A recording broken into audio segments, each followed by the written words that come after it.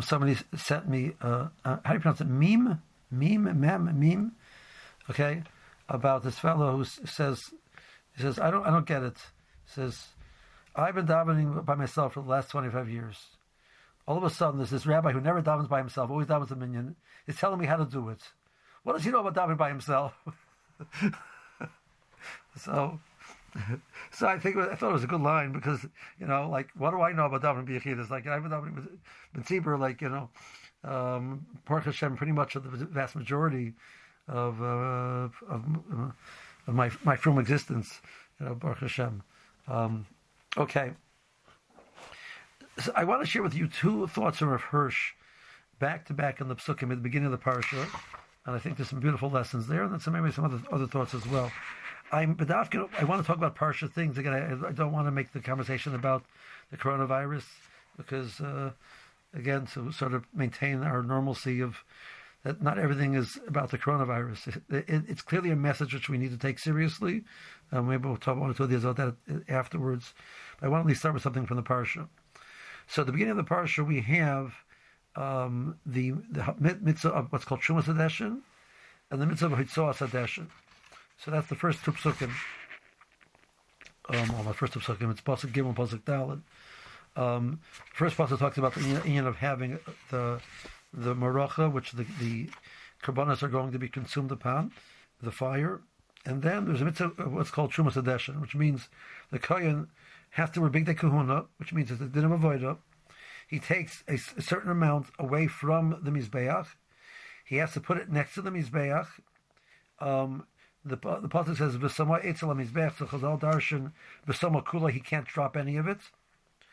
V'sama shel yafazu, he can't even let it spread. He has to put it v'sama benachas, he has to place it gently next to the mizbeach. And there's a fascinating idea that the Morah has a rule. It's a sugim psachim in the second parak, a halacha concept that when you know something which is a korban has a din of me'ilah on it, something which belongs to Kodesh Baruch Hu, if a human being takes it, it's considered a me'ilah and it has din of me'ilah. Once it's nasis mitzvah, so the mitzvah process has been completed with it, there's no din of me'ilah anymore. The Morah says, darshans from the pasuk of a it's placed at the mizbeach, and that's where it stays. The Trumas Hadeshin had me'ilah on it even after forever. It never loses its din of me'ilah, which means its presence there next to the mizbeach was part of the avodah. It was an ongoing part of the purpose of the avodah. It wasn't just just happened to be there's a putting it there. This is mamish part of the avodah. So it's not called nasis mitzvah, so that it's done with. It's still ongoing. Hitzoas Hadeshin, which is the next pasuk, which does not require b'dei kahuna, and that was and that Rashi points out that was not something which had to be done every day. Whenever the amount of ash on the mizbeach got to the point where there wasn't room to bring the new karbonos, you would take the old ash away, and that's called Hitzoas Hadeshin.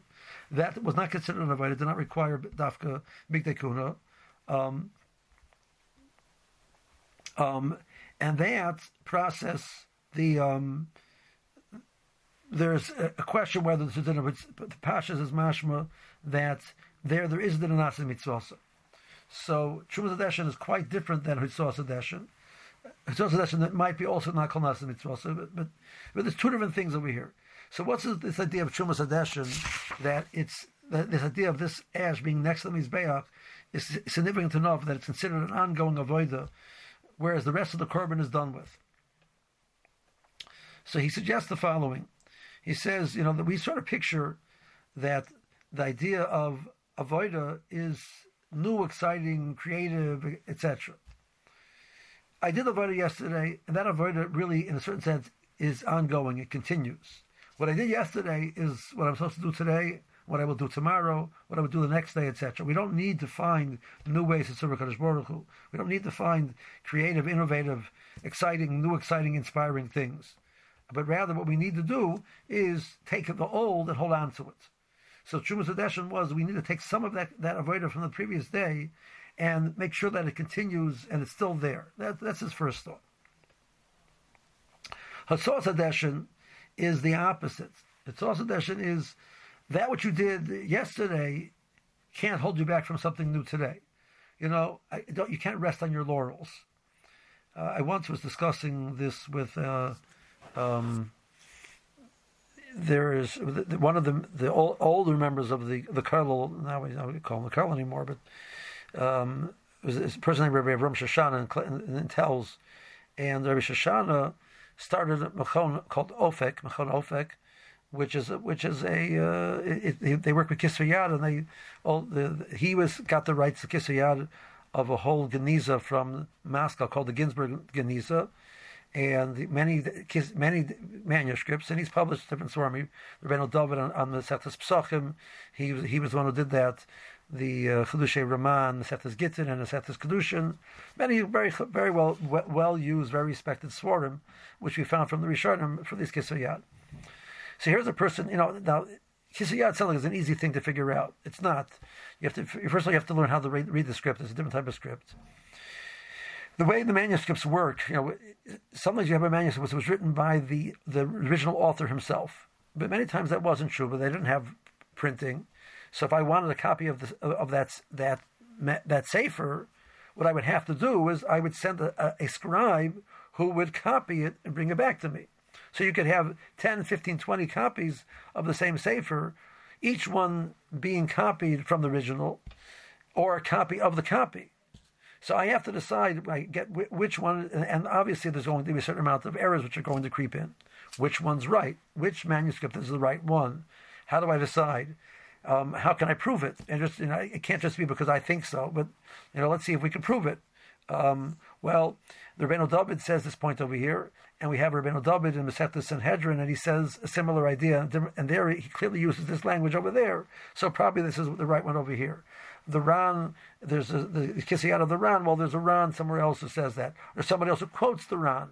So yeah, I have to be familiar enough and knowledgeable enough of all the different Svarim, start quoting them and making these comparisons and figure out what's correct and what's incorrect. So it's a lot of work. And then obviously you want to write footnotes to what do you think he's trying to say that should be help people understand it. So putting out one of these Kisvei Yad in a way which is really effective is a lot of work. So I asked Rabbi Shoshana one time, so what do you do, when you finish? How do you celebrate? It's most like a Masechta, a siyum on a Masechta doesn't come to this idea of he could spend years on one of these Svarim. He said usually he and his wife would have something special for dinner, and the next day he starts with the next sefer. That's the line that he said to me. So I said to myself once, I understand the balance between the healthy self-esteem and gaiva with that story. Healthy self-esteem means you have to be proud of what you accomplished. You did something of very tremendous value. But the Baal Gaiva says, well, I deserve praise for that. I don't need to start working on the next thing because I'm such a wonderful guy. Look what I did. The other person says, okay, that's wonderful, but that's yesterday's. What about today's? I don't need to try garner respect for what I've accomplished. I need to keep accomplishing. So that was my reaction to that story. So Hirsch basically says that this is the balance between Trumas Hadeshin and Ritzos Hadeshin. Trumas Hadeshin is we need to recognize that Yiddishkeit is not about looking for new ways. Tefillah, mitzvahs. We've been doing the same thing which our fathers are doing, our grandfathers have been doing, generations have been doing. That's the way to do it. We don't need to find a new way of doing something. So that's the idea of holding on to what was before. That's the Trumas Hadeshin. And that's so significant that it remains with the Milas Korban for as long as it's there. And the other hand, Hitzos Hadeshin tells me, don't sit on your laurels. That was yesterday's pile on the Mizbeach. Today there's a new pile on the Mizbeach. There's new work to do. So there's a Masarah from generation to generation, and it's the same Masarah of how to do it. We look for new ways of doing things. That's on the one hand. On the other hand, we're looking for recognizing that I can't just rest on what has been done before. And that's the element of humility.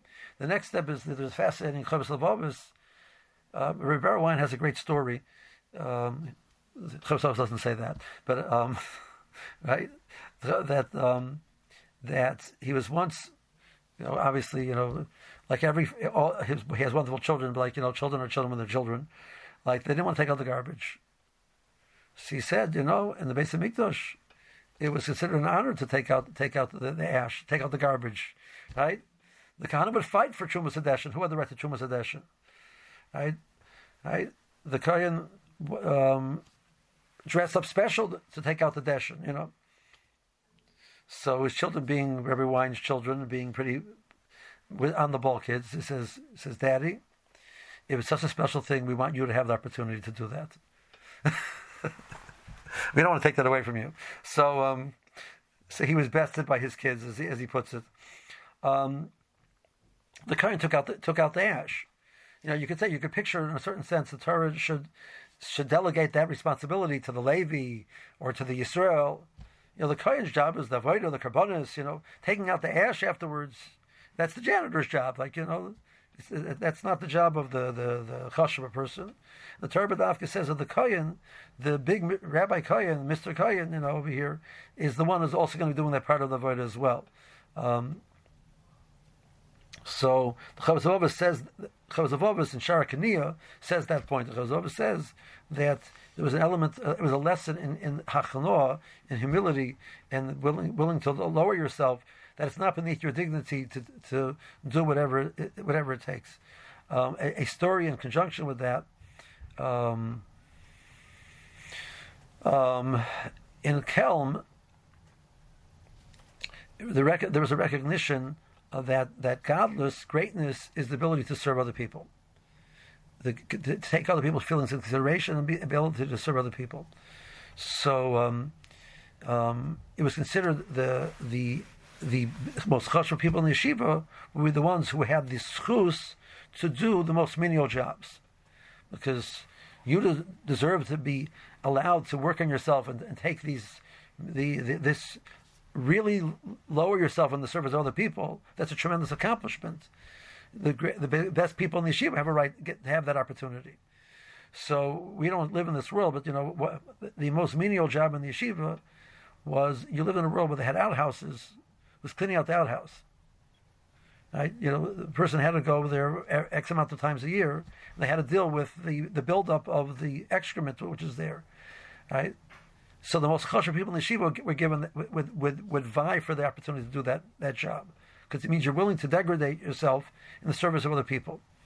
And that was the vision of the Alter von Kelm and his Talmidim, to recognize that greatness is the ability and the willingness to serve other people. So it's fascinating that I had this conversation recently with a woman, and I mentioned that they're giving me a message over here that my high CPU usage is affecting the quality of the meeting. So if you're not hearing me clearly, it's because I'm using too much CPU. Now, I have no idea what exactly that means and how I correct that, what I'm supposed to do differently. So I should sit closer. I have no idea. They don't tell me how to fix that. They just tell me, you're a bad boy, but they don't give me directs of how to fix it. Okay, so I'm a bad boy. Okay.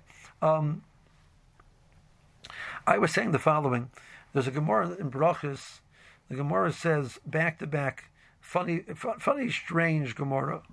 The Gemara says that the Gedola Havtacha shenemar lenoshim yosemi le'anoshim.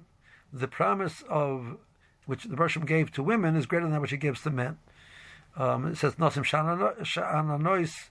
The women which are relaxed and they're not worried about they're getting olam haba, they're confident because the women have a better chance at it than men.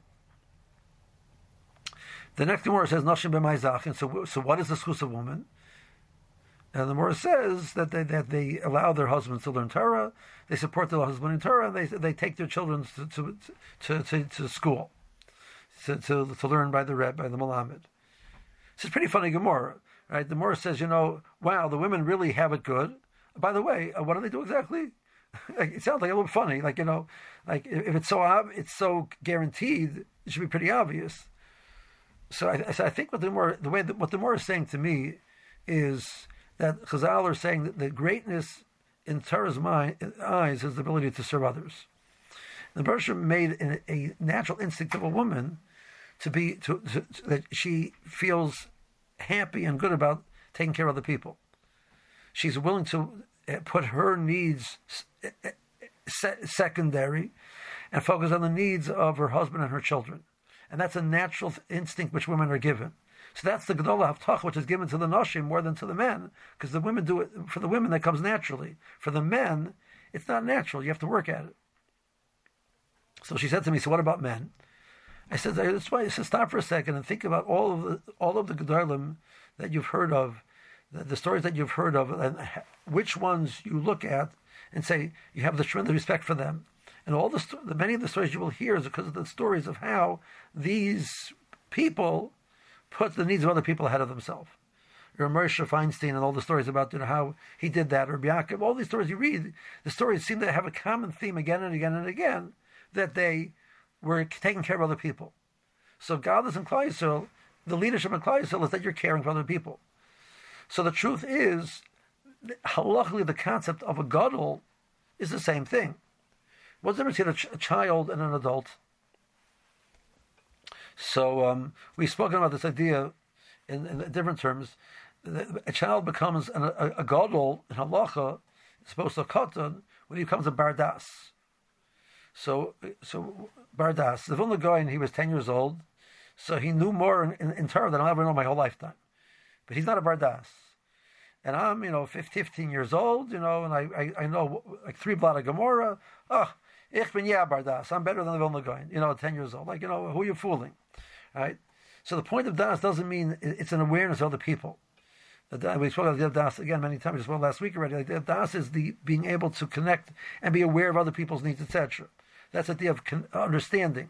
There's a certain awareness of how society works and how people work, which a person gets. That's godless. The halacha of I can't be held accountable for my actions, and my kinyanim cannot be valid. My mitzvahs cannot be valid if I live in my own bubble. So the katan or the cherish or the shaita lives in his own bubble. He doesn't really get how the world works and what's going on with other people. He's not really aware of other people. That's katnus. Godless is when we live with it. So the idea we look at a person, we call him a gadol b'Torah, is a person who has taken the lessons of the Torah and made him a person who cares about others. So Rav Wolbe writes this, he says that the definition of godless, he mamish says this point, he says, you read many stories about how he said tremendous Chacham, and not only that, he did many chasadim, he was very cared about Klal Yisrael very much. He says it's almost like it's like sufel, like it's called in Yiddish. It happens to be also. He says it's a mistake. It wasn't happened to be. Right? Our first example of leadership in Klal Yisrael is Moshe Rabbeinu. What's the example of Moshe Rabbeinu's leadership? Right? The Psukim talk about that he cared. He went out of the palace and he cared about Klal Yisrael. And Rashi says that nosan ein of aliboy to care. Just like, and Rashi was the same Lashon by Kadosh Baruch Hu, Vayed Elokim, nosan ein of aliboy. The Russian was nosan, and in the words of Vayed Elokim, that said those same words of Das. So that's one of the psukim which we talk about by the Haggadah. I think it's a lesson, a point to stop on in the Haggadah, is this message of that the definition of Das, godless as from a gadol to a cotton to a gadol, and you see it. You can have there's a certain kids are sweet, etc. But there's a certain amount that the world sort of revolves around them. It's not that they're bad people, but the world there's an element of an egocentric reality. It can be, and now, and as a person matures, he becomes much more aware of the impact he's making on other people, and that's much more important to them. It also allows them that the social element becomes much more significant. But it's all the same process which is taking place. Okay, so that's the. So I think coming back to this point over here that the Chavis of Avos is saying that if you want. If you want to be the kohen, which is the word kahuna, is to serve. The kohen is the one, right? Rashi mentions one place that idea of a kohen is lashon of meshores. It's the serving of. He's taking care. He's serving. So you want to be the kohen? Yeah, you're going to do the actions which you have to be willing to degrade yourself for Klal Yisrael. You have to be willing to do these actions. At the same time, of course, there's always a balance that he has to act in a way that Klal has to respect him for what he's doing. So you have this balance of that. So you have a Talmid Chacham that he's willing to do whatever it takes, on the one hand, and on the other hand, there's a halacha that a person, once he's nisman al tzibur, he's a limit to what he's allowed to do publicly because he shouldn't degrade the covenant of Torah. So you have to keep that balance in mind. I grappled with this issue. I think I told you the story I had when I was one time working on my roof and I had these Mishalachim come. I tell you the story?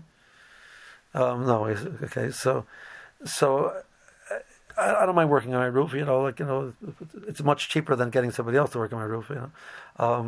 Cheapskate I am, that's for sure. The Yiddish cheapskate I definitely am. So I was working on my roof, and I'm wearing I have this pair of black denim material, black jeans, and with my suspenders and my old Fajava, like white shirt, which is my work shirt.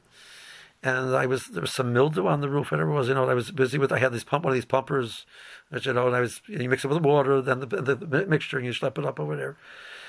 So one of the drivers pulls up to my house, and out come two chashva people wearing kapatas, and they're coming up to my front door to ask, to meet with me. Now the driver, he clues in the people which are coming to who they're going to greet, so that he tells them that I'm the Rosh Karel, etc. And so I realized they don't know what I look like. For all they know, I'm the Chassidish workers working on the rooftop. I'm the worker on the roof, So they don't have to. I'm not coming down right now because I'm, and I'm definitely not coming down. So my wife will take care of them. So there's no reason to engage them in conversation. So I figured discretion is a better part of valor. I just kept quiet. Of course, the driver, which I'm friendly with, notices me on the roof and decides to call out to me and say hello. But he's this Sephardi guy, and he has to do it with his flair. So he calls out in this really, really loud voice, Kvod Harav, Ma'alin Bagodesh, Ma'alin Bagodesh.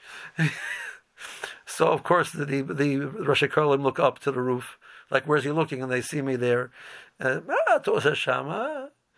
try to explain to two Israeli Rosh Kolim what I was doing. I said, forget. After about one half of a sentence, I says, Ishti Hilamata, and she'll take care of you, and end the conversation. But it's a good question. Am I allowed to do that? Am I allowed to do that menial work? But as much as maybe I'm not, or yes or no, but that's for me. What about for you? If that's what you need, I got to do it. I know that's part of my job of taking care of it. Somebody one time asked me, part of my Tals of Chinuch, like Rebbe Meir Zatzal, Rebbe Number would say over these stories also. Rebbe Meir would pick up the garbage from the floor of the Beis Medrash. He said, because you have a chiyuv to mechav the Beis Medrash. If the lesson do it, I'll do it. He said, I'm also being mechanah my talmidim in that lesson. But besides being mechanah the talmidim, there is this element of I'm not sure who just joined it now because I don't have a picture. I just have a phone number. I don't have a name. But if you can mute, it would be helpful. This way that we don't hear the background. Okay.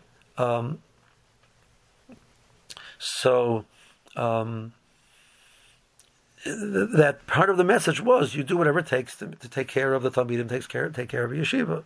That the Rebbe should schlep the Talmud. I had a crazy mice, so this goes back, 24 years ago. So I was a Rebbe in Telz, and there was a bacher who had very significant headache issues. To the point that he had to see a specialist. So there was one of the top specialists in the country was working in university hospitals, a very innovative woman in that area, and she agreed to see him, and I arranged the meeting, the appointment, and I came with him to the appointment. I took the bacher to the appointment. His parents didn't live in Cleveland, and when I got there, so the young man is a minor, he's 15, 16, and she says to me, "So who are you?" "I'm his teacher." She gave me this look what teacher in the world takes their student to the doctor? in the secular world, like the teacher doesn't take the kids to the doctor, Whereas the world of a Rebbe, that's what a Rebbe does. You take care of your Talmidim. That's part of the job, is taking care of them, which means if they need to go to the doctor, you take them to the doctor. So I remember, like, how do I explain this to her? That we're in the world that I'm coming from, the job of the Rebbe is to take care of somebody else, which means the gadol that they have to give me the respect as the Rebbe is because I'm here to be mashamish them. So that's the message, that the Kohen can't sit on his high position, but dafka, the Kohen needs to be willing to lower himself, do whatever it takes to make sure the Beis Hamikdash is functioning properly, and do what has to be done. So we touched on three points: Trumas Hadeshin, Hitzoas Hadeshin, and the element of the fact that the Kohen was the one who was doing it, which was a lesson in Anivis.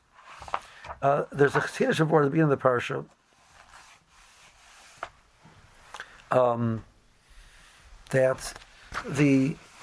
which says Zois Taraso Elah. The parsha starts with Zois Taraso Elah.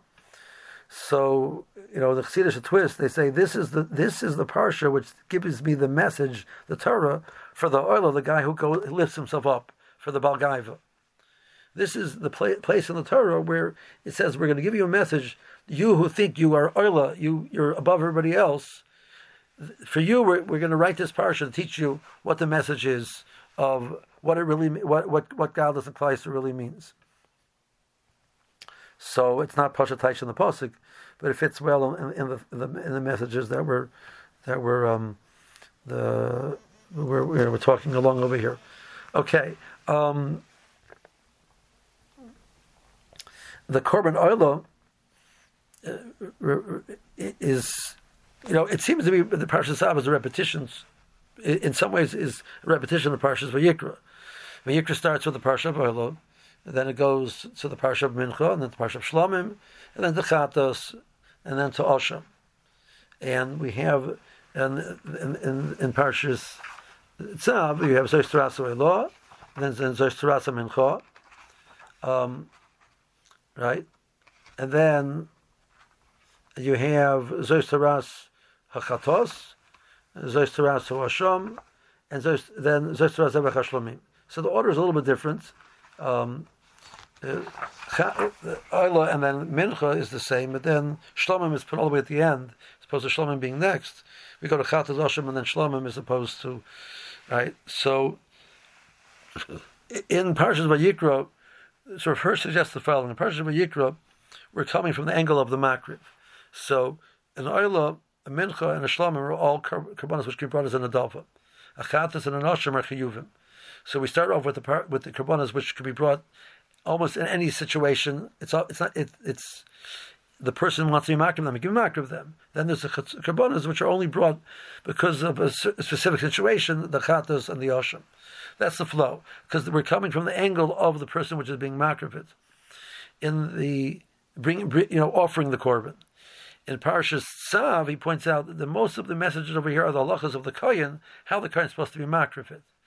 So obviously there's some element of that in Parashas Vayikra as well, but the overarching framework of what we're focusing on is a different Nakuda. So he says from the Kohen's perspective, we're going to focus on levels of Kedusha. So Oila is the most, in certain sense, is the most Kodesh to Korban, because the whole Korban is brought on the Mizbeach. And then Mincha and Chatas and Osham, which all are Kodesh Kodashim. And then you go to Shlomim, which is Kachim Kalim, and Korban Torah, which are Kachim Kalim. So that's how he understands the chilik between the parashas. So that's, I think, it's just a nice nakuda in Pshat. But then, of course, in Hirsch's inimitable way, that he says, okay, so we're talking to the Kohen, and the Kohen is he is the person who's working the Beis Hamikdash, and we start off with this idea of Torah Oila, that the Oila is something is bad called a Laila. So, which means that the Laila is Halach Achar Yom. So by Kachim, different than by the halachic day, which is night day, by Kachim, the day of the Korban is day, night. It's a flow from day into night. So the word Laila in a Hirsch's Teich is related to the word Bolul. The things are mixed up because nighttime is a period when things are not clear.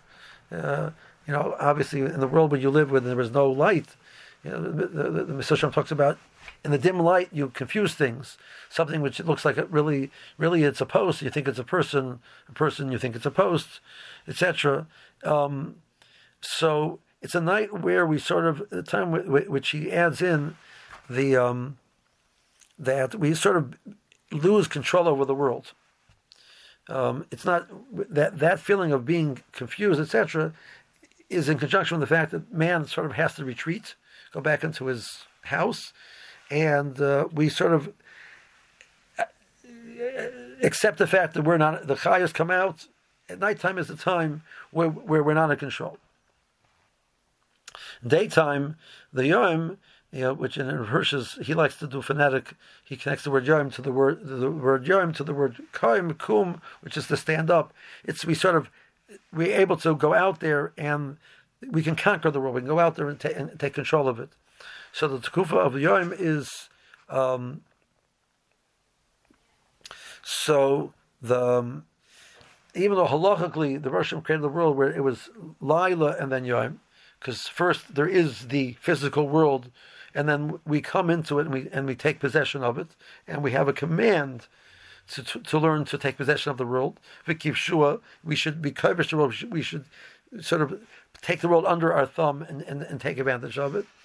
But in the world of Void of the Karbonos, in the Beis Hamikdash,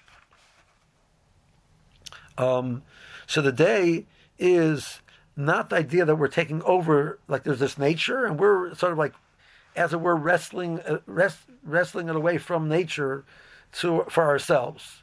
That's not the purpose of the day. The purpose of the day is to have the opportunity to go out and do mitzvahs and do things which nighttime we sort of have to step back. The day is to take advantage of that knowledge that we have and that abilities that we have and use them in the service of HaKadosh Baruch Hu. If you do that, so then the nighttime is just an extension of the day. It's the night is, now that you've done that, it's not, okay, now I have to retreat because I didn't really accomplish as much as it wasn't a fight. So the language that he uses, the day to the Jew is a time for accomplishment in the service of and to give satisfaction to his God. And in the Jewish sanctuary of God, which is the Beis Hamikdash, it's the day which elevates the night too, with it into the eternity of its life and the proximity of God. So it's Laila Halach Achar Yom. So I just now, if you excuse me, I'll go into the current situation. So relinquishing control, in a certain sense, is Laila. Feeling in control is Yom. That's the way he's understanding it. So when we sort of retreat and say, we don't really have control, we retreat back into our house. That's what would happen at nighttime. The chayus take over, and so that's a metaphor for where we are right now, in a certain sense, right? We thought we had control, and now we're sort of retreating in front of the forces of nature are beating us back. But if we understand that the reason why we have control, the reason why is not that man should be the pinnacle of the world, and that the purpose of it is to take control for ourselves, but to use that awareness, that control, that knowledge in the service of HaKadosh Baruch Hu. So then even the times where we don't have full control, we just see it as an extension of whatever service Moshe wants from us. So the Beis Hamikdash is, Yom leads into Laila. So just, the one night of the year, which is, you find very few mitzvahs which are night oriented, which are night connected. Most mitzvahs are day connected. The Manishan Alayla Zemikolelas, the Vilna Gaon says, this is the only night of the year where there are mitzvahs which are night specific. Most mitzvahs, Sirsa Armor applies to the day, night and day. We need a dafka night because you need a full day. Kriya Shema is day and night. Matzah, lulav you take by day, shofar you blow by day. Right? Matzah you eat by night. So this night is different than all other nights, he says, because this is the only night of the year where nighttime is the time of the mitzvah. What happened the night of Pesach? We went into our houses, we put the dam in the mashkef, and we retreated into the house. So here we were almost, and there's the mashkis out there, which we're on the one hand, we're seeing the forces of nature having this tremendous power out there, and we're powerless to stop it. If you go outside, you're powerless. So it's a nighttime in that sense. But at the same time, that the beginning of the binyan of Klal Yisrael, the first mitzvahs which we do are night mitzvahs, which we recognize that sort of recognizing that we're not in control, Kodesh Baruch Hu is in control, is not losing the fight. It's recognizing that's how we're supposed to serve Kodesh Baruch Hu. So we're able to have mitzvahs which are connected with this idea of relinquishing and connecting to Kodesh Baruch Hu, which a mitzvah is a lashon of tzevis, and one shot is a lashon of connecting. That tzavs is even in modern Hebrew. A tzevet is a group in the army, a group which are connected together is called a tzevet. Right? But tzavs is lashon of the Gemara, is a companionship, etc. So mitzvahs are the companionship between man and his creator. So be able to, as it were, relinquish control of the world, recognize that it doesn't belong to us, is what allows us to dafka to connect to Kadosh Baruch Hu. So for us, nighttime is not. So I think we're looking at this kufa where we're seeing night around us. Even by daytime, we're feeling the night element in that respect. But that's not a stira. That's Adarabah. That should make us more aware that Kadosh Baruch Hu is the one who's in control and want to connect to Him and want to serve Him. Okay, that was the thought that I wanted to share with you. I want to tell you an interesting thought. I spoke today to an older chaver of mine who was one of the Bachrim who was involved in helping me become frum. I mean, he was about 9 years older than me. So I was this young teenager, and he was already one of the oldest guys in Beis Medrash when it came to Telz then. So I spoke to him today, just how we see how he's doing, etc. See, he is very comfortable saying what's on his mind to give Moshe to people. And he's an alta tells her mahalach, there's averas, there's mitzvahs, you got to do tshuva, that whole style. So he davens in a shul, and there's a fellow davens next to him who tends to talk during davening. Friendly guy, everybody loves him. He's the most wonderful guy. The guy cannot control himself, and he's told him multiple times, "You got to stop. You can't talk during davening." So he called the fellow. He told me today or yesterday, but he called the fellow and he said, "I've been thinking about what's happening." I said, "What do I see is happening? I see that the Rosh is saying, you come to shul and you daven, but you're not really davening. You're talking to the guy next to you. You're looking at your email on your phone. He says, you know what? You don't want to daven? You don't want to come to my house to daven? So don't come to my house to daven. Stay home." So that's what I'm seeing happening. That's what he says. He says, that's the message that I'm hearing over here, he says to the fellow. So I think it's time for you to really take to heart that maybe if you could really, and I know it's hard for you, he says, I'm not saying it's easy, but that's a tremendous, sacrificing for the covenant of Kodesh Baruch Hu is a tremendous source of Yeshua for Klal Yisrael. If you could undertake to really commit that to control yourself, it could be tremendous schus. That could be the schus which should bring the Yeshua to save Klal Yisrael from this terrible Megeva. As he told me, he said to the guy, he said, "Oh my gosh, wow! If I was here to my Talmidim, they either never talk to me again, or have to pick them up, send them for mental health, care afterwards because they knocked them down too hard." By the way, that's how my Rebbe spoke to me. So this is, the Musar Yeshiva, that I grew up in. There's averas. We don't know why the Holocaust happened. They're all tzaddikim, and it's Sisri Torah. It says, "Name, excuse me, Tzaras happen because we do averas." Bashir Chaim would say that multiple times. He says, "I'm not talking with any specific person and pointing a finger at him and saying the ones who survived were better than the others." I'm not saying, but the generation as a klal, there are things which are wrong which need to be corrected. So that message is clearly being sent at us as well. There are things which are wrong which need to be corrected. I personally, after being in Silver Spring for 23 years, I tend to focus on more of the positive way of saying it than the negative way of saying it. My first 2 years I did it the other way, and the Talmidim from then said, "Rebbe, you've mellowed out too much. You wimped out too much." But to think about that, what can we change? What can we do differently? What can we as a Yechidim, what can we as a Tzibur, do differently? And obviously, tefillah is a very obvious thing that that is tefillah b'tzibur has been taken away from us, and to accept that there's something we need to respect it more when we have it, and appreciate it more, attendance to it, and to being on time and taking advantage of what tefillah b'tzibur has to offer. I think it is something really to think about, that we should want to try and, in this kufa of relinquishing our control over the world, the Laila, that we're sort of retreating into our houses, and we don't have control over the forces outside. The Chayas are out there taking over the world. We don't need wild animals anymore. We can get something which is measured in picometers, taking over the world. That doesn't mean that that's just another way to remind us that it's a vehicle to recognize and serve HaKadosh Baruch Hu, that relinquishing control of the world is whatever. When we do have control, it's not because we're the boss and we're the ones who control. It's HaKadosh Baruch Hu's hands.